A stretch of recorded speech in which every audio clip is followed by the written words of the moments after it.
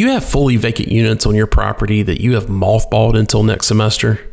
If you do, I bet you've thought to yourself, we should list those on Airbnb for game day weekends or for parents visiting their kids. Maybe you're in a college town like Austin or Raleigh or Tallahassee, and your city has large festivals and not enough hotel rooms. You know you could lease those units on a nightly or a weekly basis. Providing short-term rentals on platforms like Airbnb can provide a great source of ancillary income. But it takes it takes a lot of organization.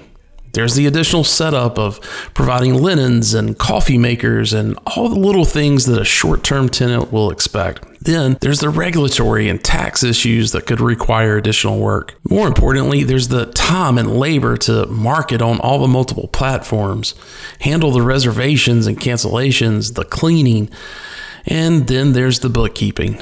All of this turns into a big distraction from the main job at hand, which is operating and leasing your property. That's where Vector Travel comes in. These guys know the short-term rental industry, and they know how to relieve all of those burdens from the property manager. And best of all, they've become experts in how to do that with student properties. They understand the complexity of mixing travelers with college students. They know it so well, they can quickly identify if a student property is not going to be a good fit for their program. So if you have vacant units, reach out to Vector Travel and have them do a free, no obligation assessment to determine if enrolling your vacant units in their program will be beneficial. Go to vectorstays.com/SHI. Fill out a quick form to receive more information. You will also get the first month's service fee waived by going to that specific landing page. Again, that's vectorstays.com/SHI.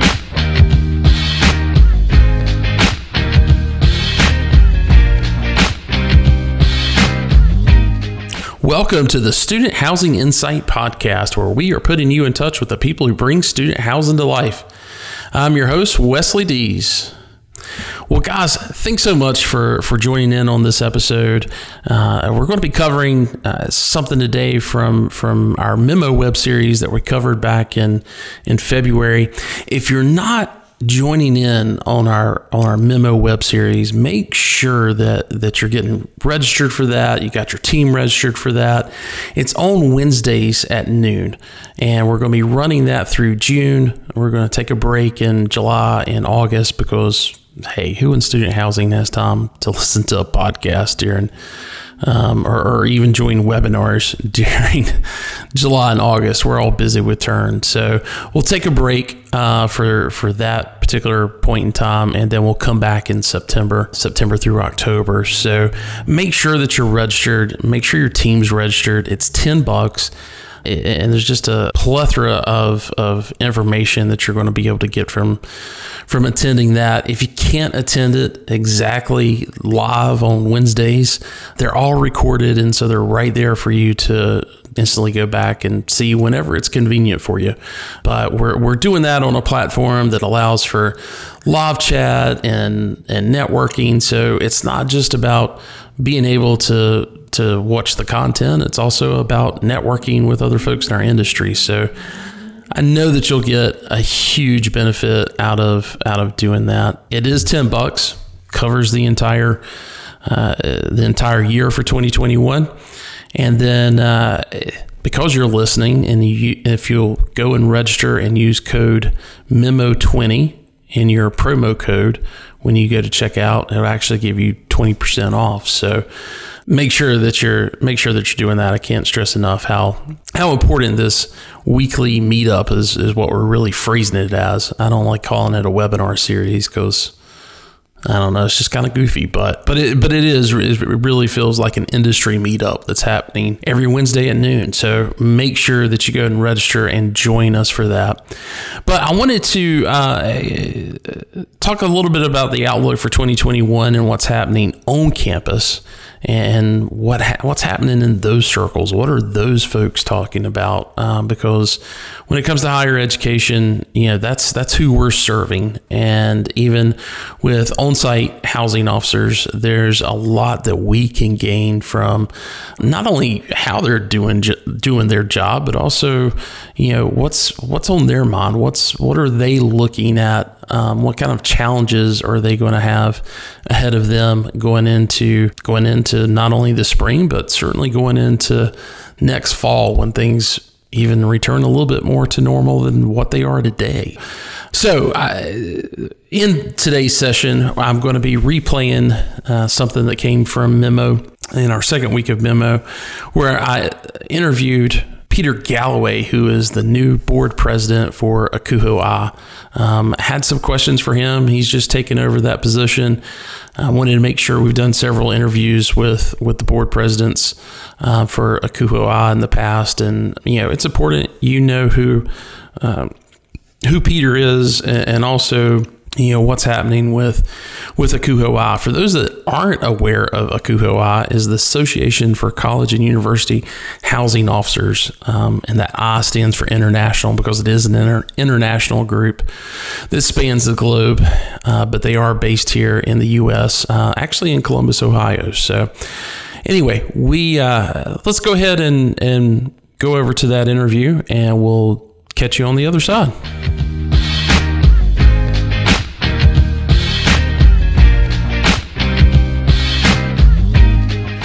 Well, welcome everybody to this second installment of the Student Housing Insight Memo web series. I'm super excited about this one because each month this spring, as we go through this series, on the second week of the month, we're going to be talking and focusing in on the higher education industry, because that's really who the off-campus student housing industry is supporting. And I think it's really important that we spend some time really focusing in on what is impacting the higher education industry, because in a lot of ways, that's in every way, actually, that ultimately impacts a lot of the things that we do as off-campus housing providers, and certainly with our students that we serve as well. So I'm super excited about the panelists that we've got today, and we're starting out with someone very special. He is the incoming board member of ACUHO-I, which is the Association of College and University Housing Officers International, which is based in Columbus, Ohio. And he is their incoming president for this new calendar year of 2021. And I wanted to spend some time and talk with him. So let me welcome Peter Galloway. He is the Assistant Dean of Students at Westchester University in Pennsylvania. Peter, welcome to the show.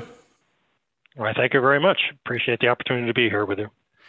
Well, thanks so much. I've worked with ACUHO-I a lot over the past 3 years, really longer than that, throughout my career. But when I started Student Housing Insight and started talking about some of the things that we want to try to accomplish and be able to provide to the off-campus industry, Mary DeNiro, who's the CEO at ACUHO-I, reached out to her, and she's been a fantastic person to talk to and really get some insights. But the organization overall has just been a huge resource over my career.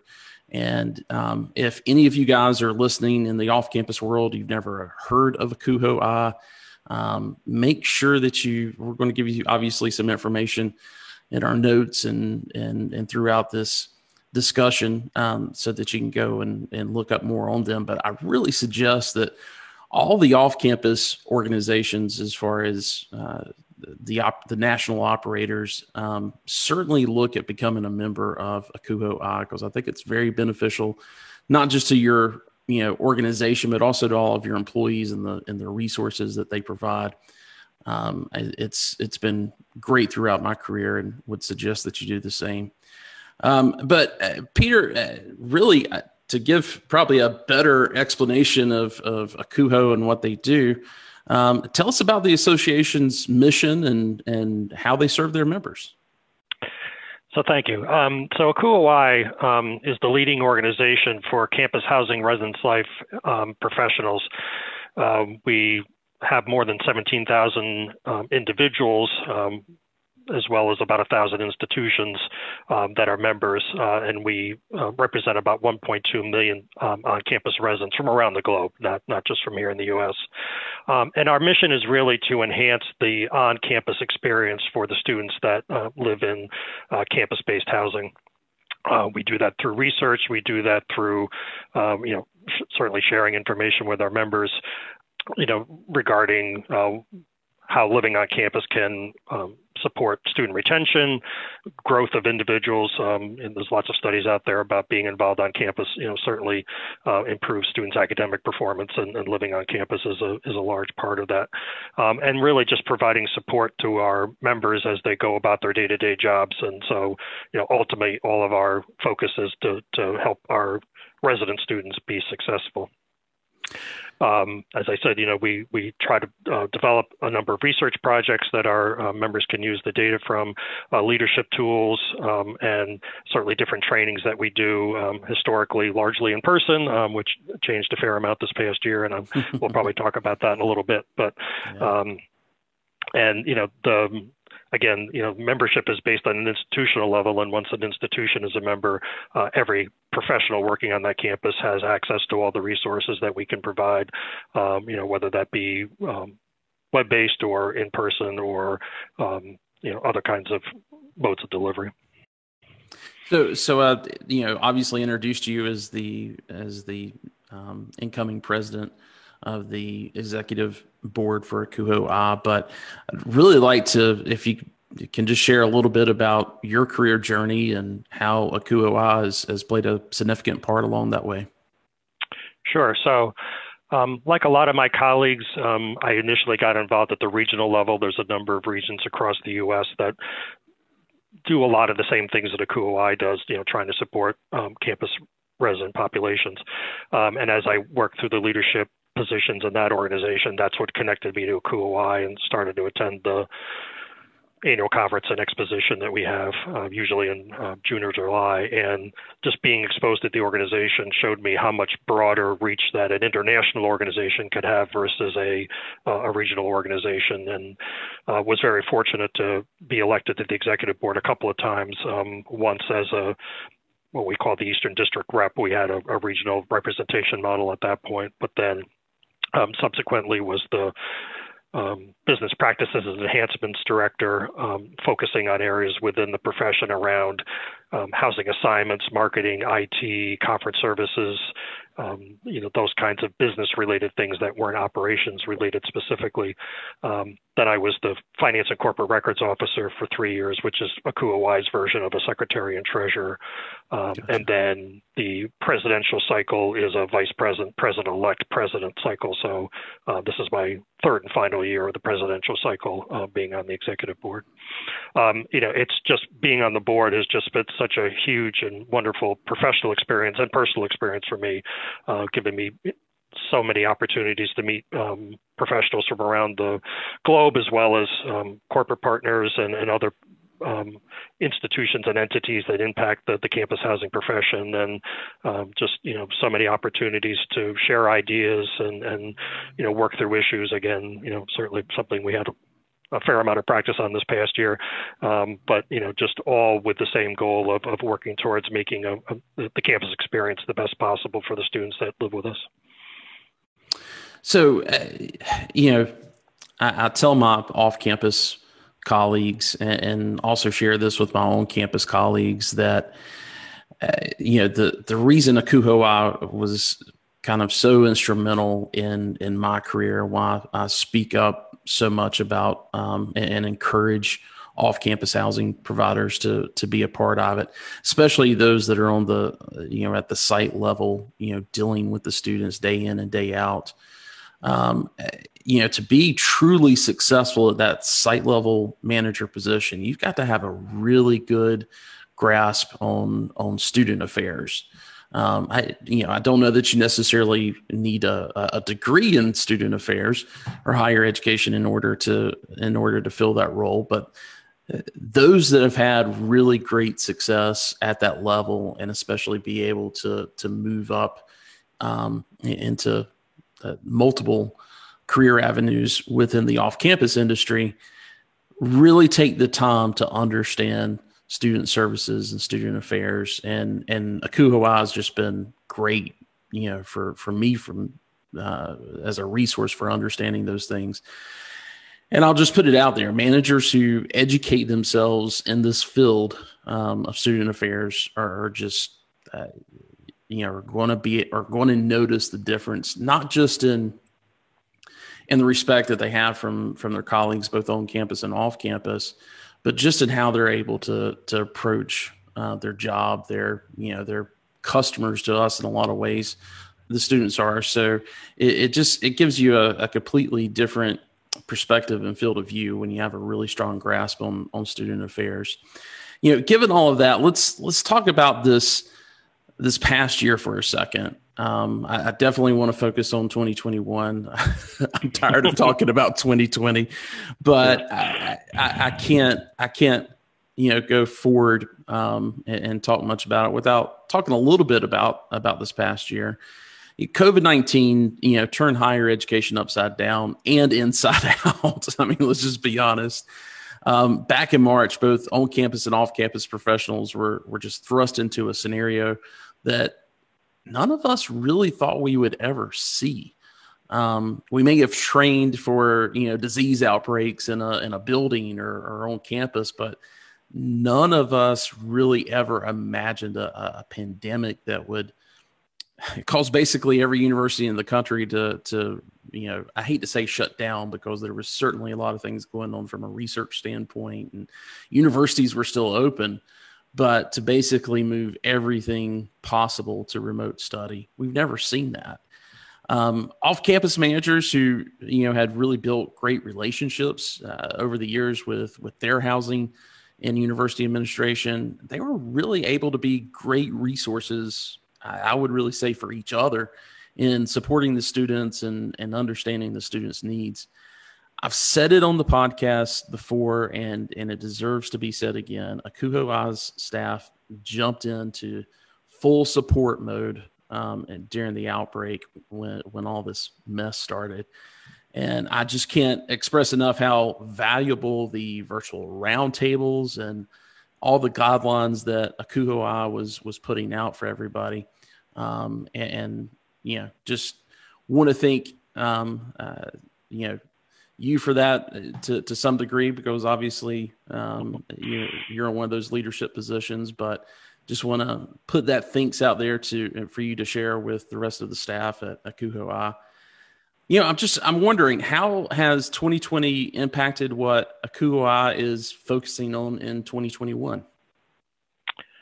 Yeah, so I definitely appreciate your comments about what we did in 2020. It was a conversation, although a brief conversation, that we had about how widely we should distribute the information and the opportunities for collaboration and things like that. And again, it was a brief conversation. We very quickly decided that everybody had to have access to that information, even campus professionals that may not have been members of ACUHO-I, but anybody who wanted to access our website or be part of those podcasts and webinars and things like that you were talking about. It was definitely something that we all needed to support each other, and whatever anybody could learn from what we were providing, we knew was going to go to good use. So in terms of 2021, there's both in terms of content focus, and then there's just the logistics, how we're going to provide information going forward. The reality is that at least for the first half of the year, we're going to be largely in a remote environment. We're not anticipating having any in-person events, certainly in the foreseeable future. Even for our major event, which would be the annual conference and exposition, which is slated for the middle of June, whether that happens in person or virtually, one of the things that we've changed for that is that typically we would have had all the program sessions chosen by now and, have a pretty solid, with a few spaces here and there that we could do a special interest topic. We're very specifically delaying that process so that we can analyze, close to the time of the event as to what the most critical issues that folks are facing. And so we can, build some content around those, find some content experts that can speak to that, and be a lot more timely in terms of the information that we share. Unfortunately, some of it is bound to still be around COVID as we make the transition back to, hopefully largely, reoccupying our campuses with on-campus students and in at least some face-to-face class, if not, predominantly face-to-face class. But, some of it not COVID related, but, the other thing, of course, that happened this year was all the racial injustice issues that came up and the protests around those. And there's a fair amount of work that we're going to do around that this coming year as well. And, again, we'll monitor the conditions and, try to be strategic in the programming and education and the events that we offer.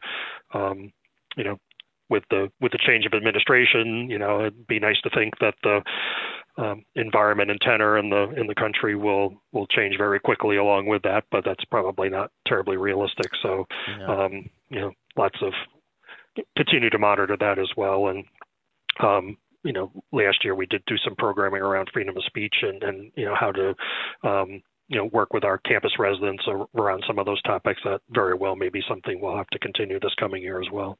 Yeah. We talked a lot back in our webinar series last spring, preparing for fall 2020. And that's something that, the last session that we did in June, I figured the entire thing was going to be about COVID. And then our last session was actually on the diversity and inequity issues that were plaguing us and that we were, as a country really having to come to terms with. And, as eye-opening and humbling as a lot of that was, it put a lot of, I was a history major, right? So, I always try to draw on historical events, and a lot of things were very similar to 1968, 1969, and remembering how that impacted college campuses so much, that I really kind of put it out there to everybody that, hey, don't be shocked when this happens on your campus or at your property, because the college students are not going to sit by and not be heard, and we've certainly learned that, at least here in the U.S. But I think that's really relevant around the world. You mentioned the new administration, and I'd like to talk a little bit about that.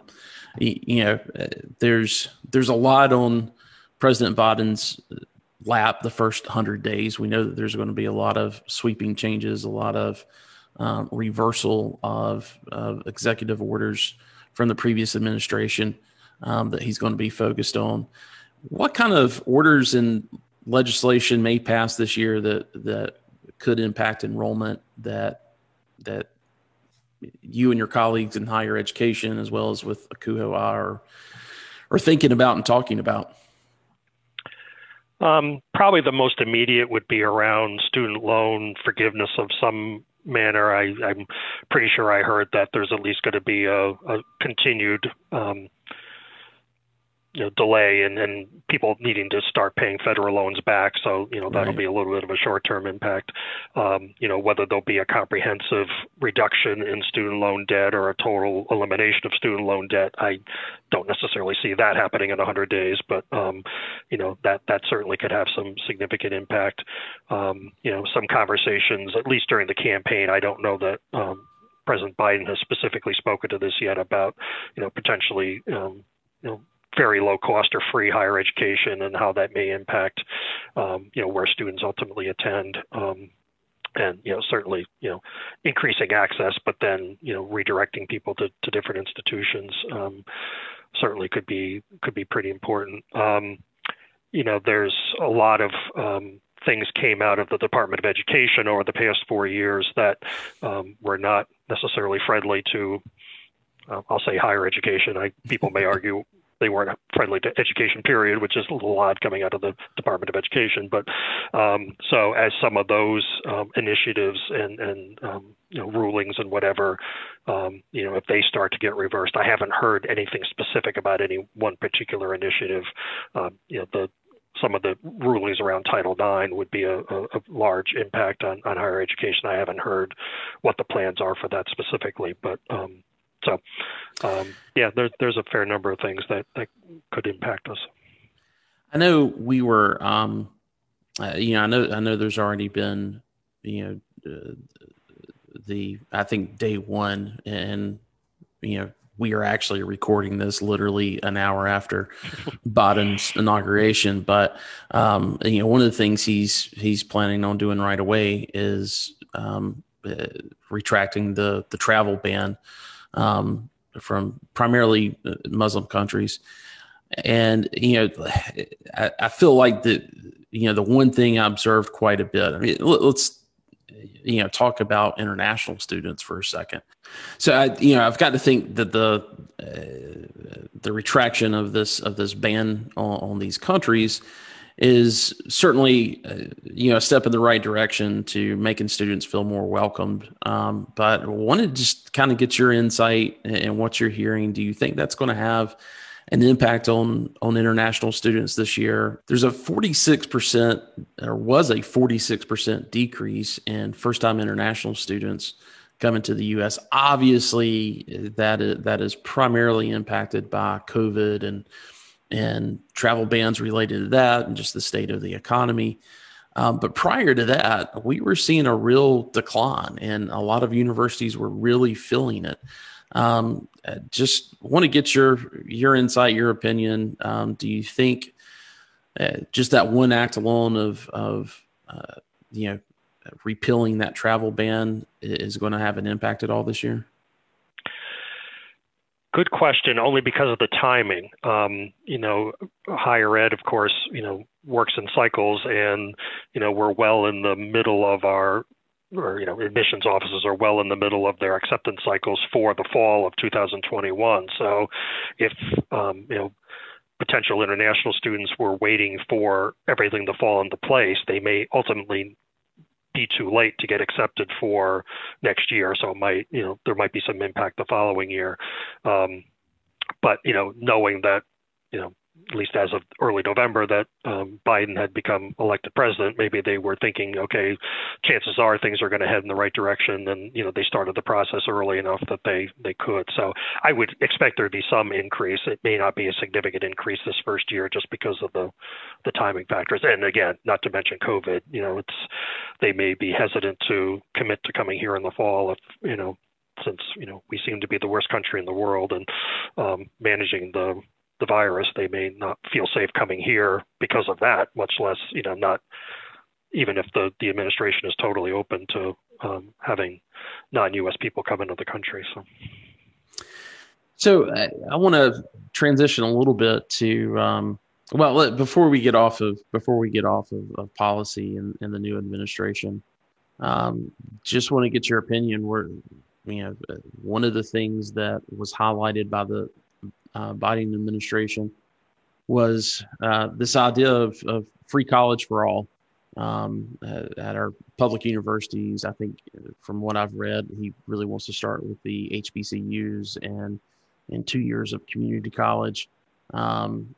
Just as you are kind of digesting or have been digesting, what this administration is looking at doing, how might that end up playing out, within the next couple of years? And is this something that the industry is excited about? I don't know that we've really discussed it a lot or digested it yet. Certainly in our current circumstances, if they were able to turn this around pretty quickly, the major impact might be on the people that are still unemployed because of the COVID situation and the economic downturn. Maybe they're the ones that will go and finish a degree or get a second degree or do something to kind of retool their employment opportunities. So it might not ultimately take a whole lot of people out of our pipeline. in terms of or add people to our pipeline necessarily. So again, that may be one of those things that there would need to be a couple of years of before the impact is felt, again, largely just because of some of the enrollment cycles and things like that. But,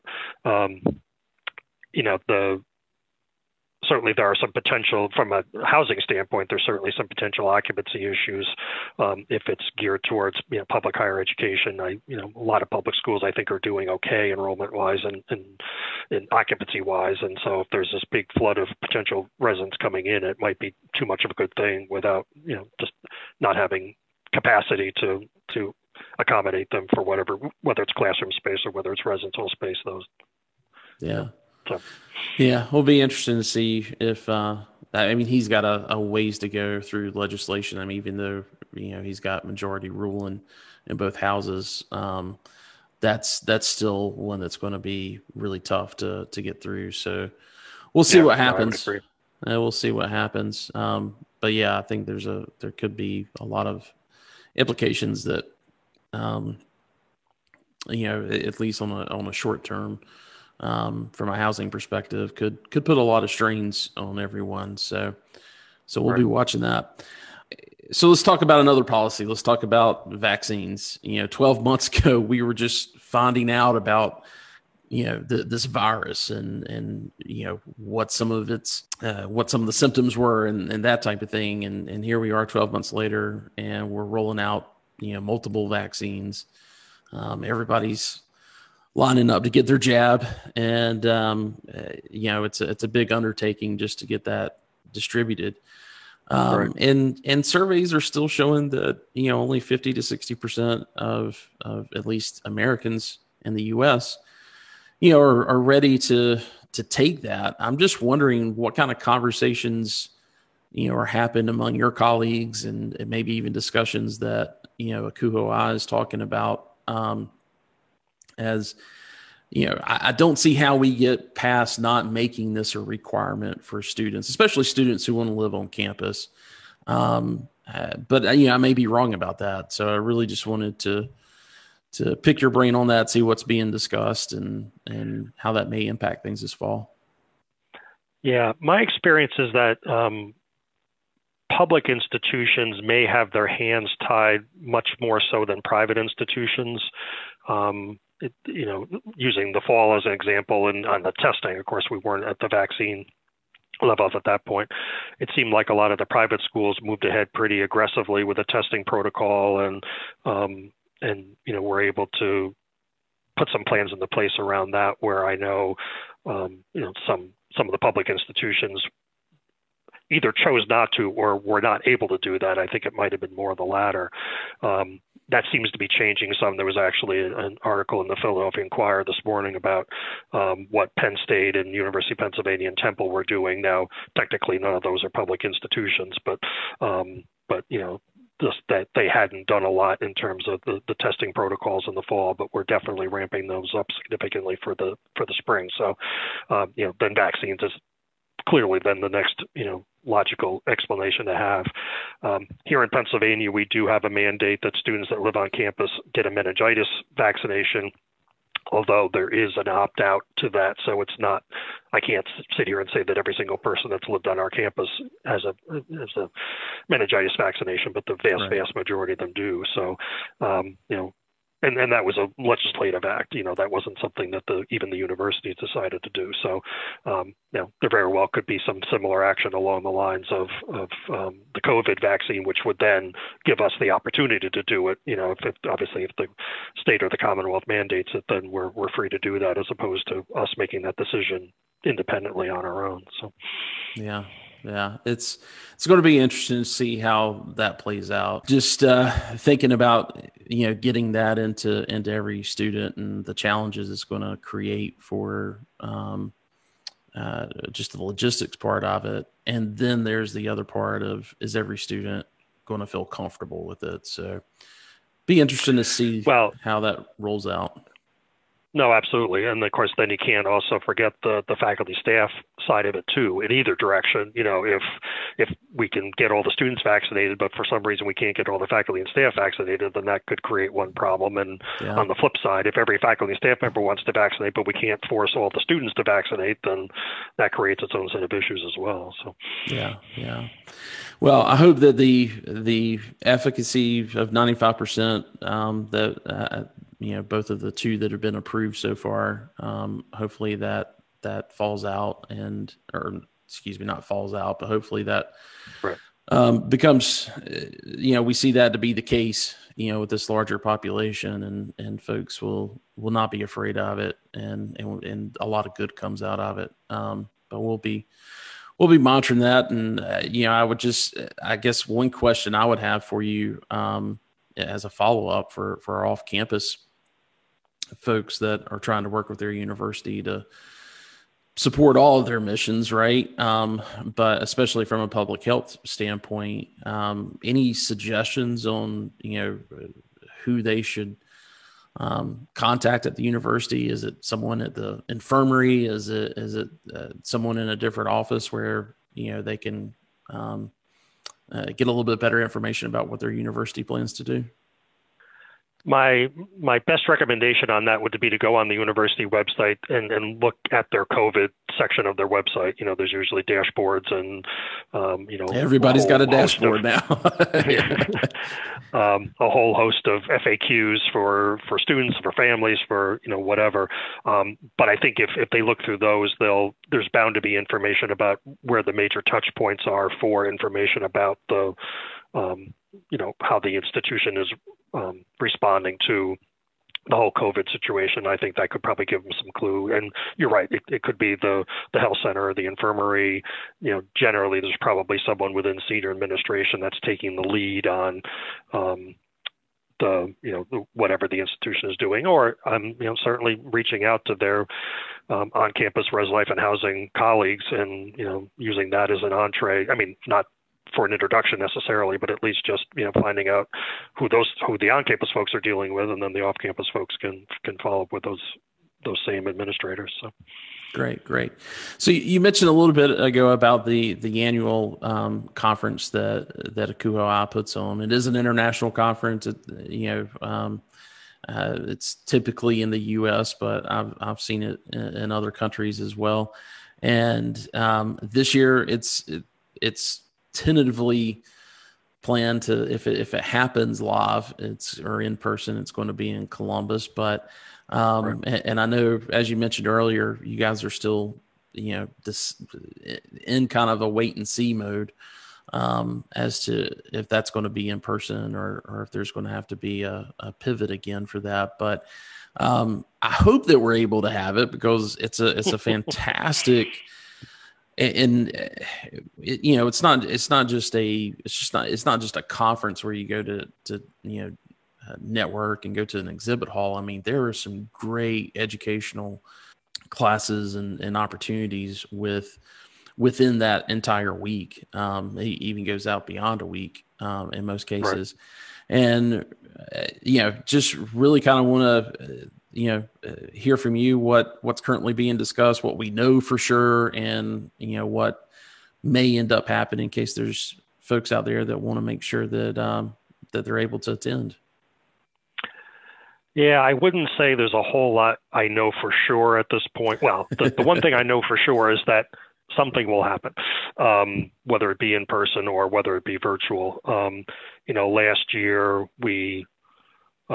again, this all started really falling out, mid-March, and our event was in early July, if I remember correctly. So there was literally only a few months to, assess what direction everything was going in, and then, making the decision that, being in person just wasn't going to be feasible for any variety of reasons, not the least of which is Portland probably didn't want 1,000 or 1,500 people coming from other places into their city. So, but then, once that decision was made, then it was a really quick pivot to create something that could be done virtually, not only just identifying the content, some of which could have been just a carryover from the in-person event, but just setting up the technology platforms behind it to make it accessible to hundreds and hundreds of people that would want to attend or would typically have attended an in-person event. So, the advantage we have this year is that if, once we do decide if we can't have an in-person event, that at least we know, from our previous experiences, how we could put on a virtual event. So there will absolutely be something either way.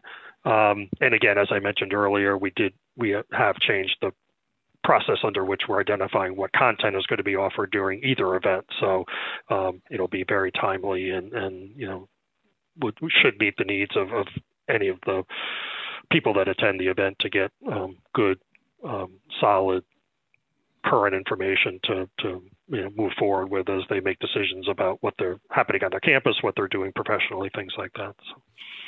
What other takeaways could attendee expect from attending? You mentioned networking. That's always been, I think, the most important part of the conference for me. I think I've learned just as much, having a hallway conversation with somebody or, discussing business over a meal kind of thing as maybe sitting in an educational session.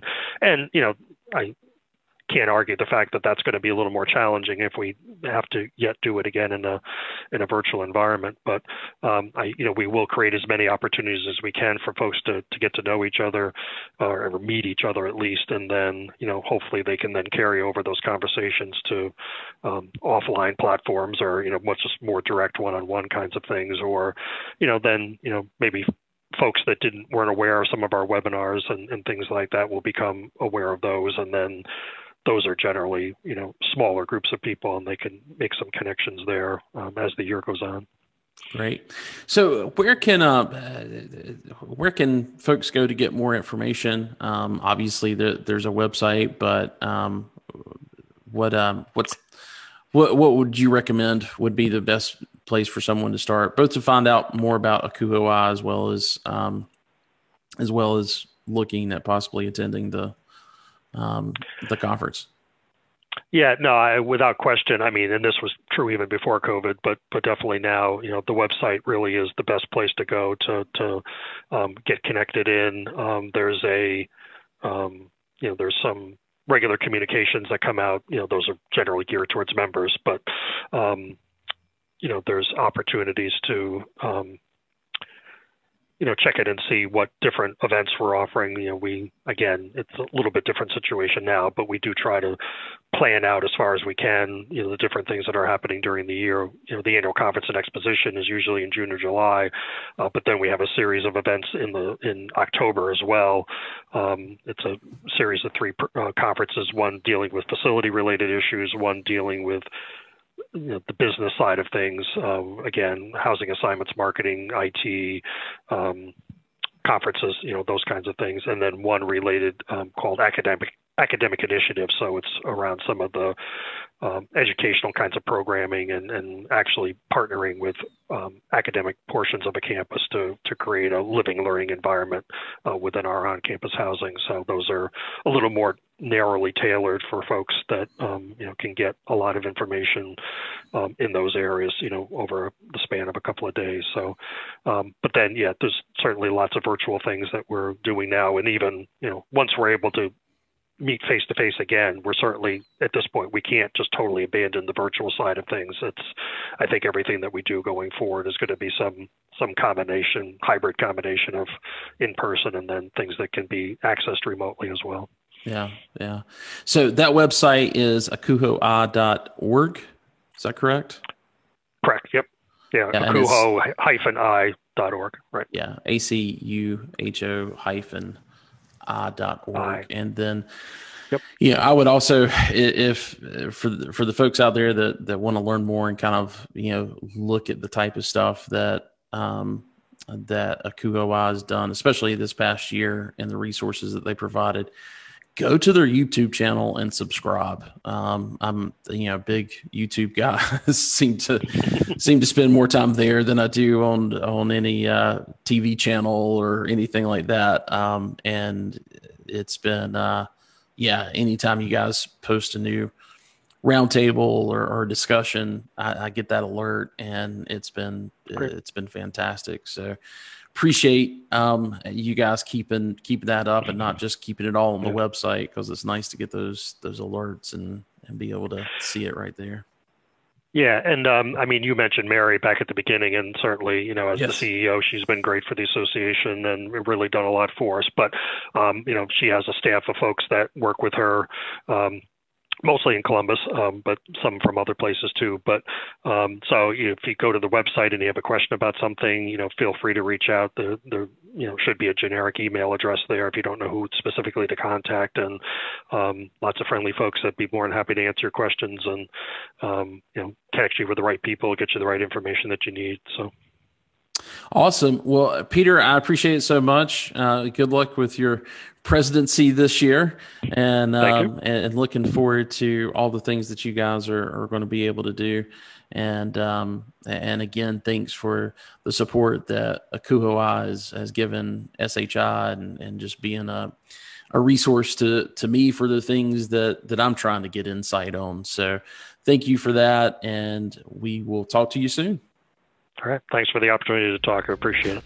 Thank you.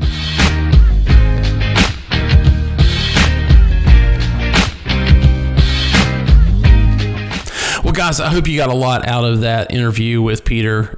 He was fantastic to talk to.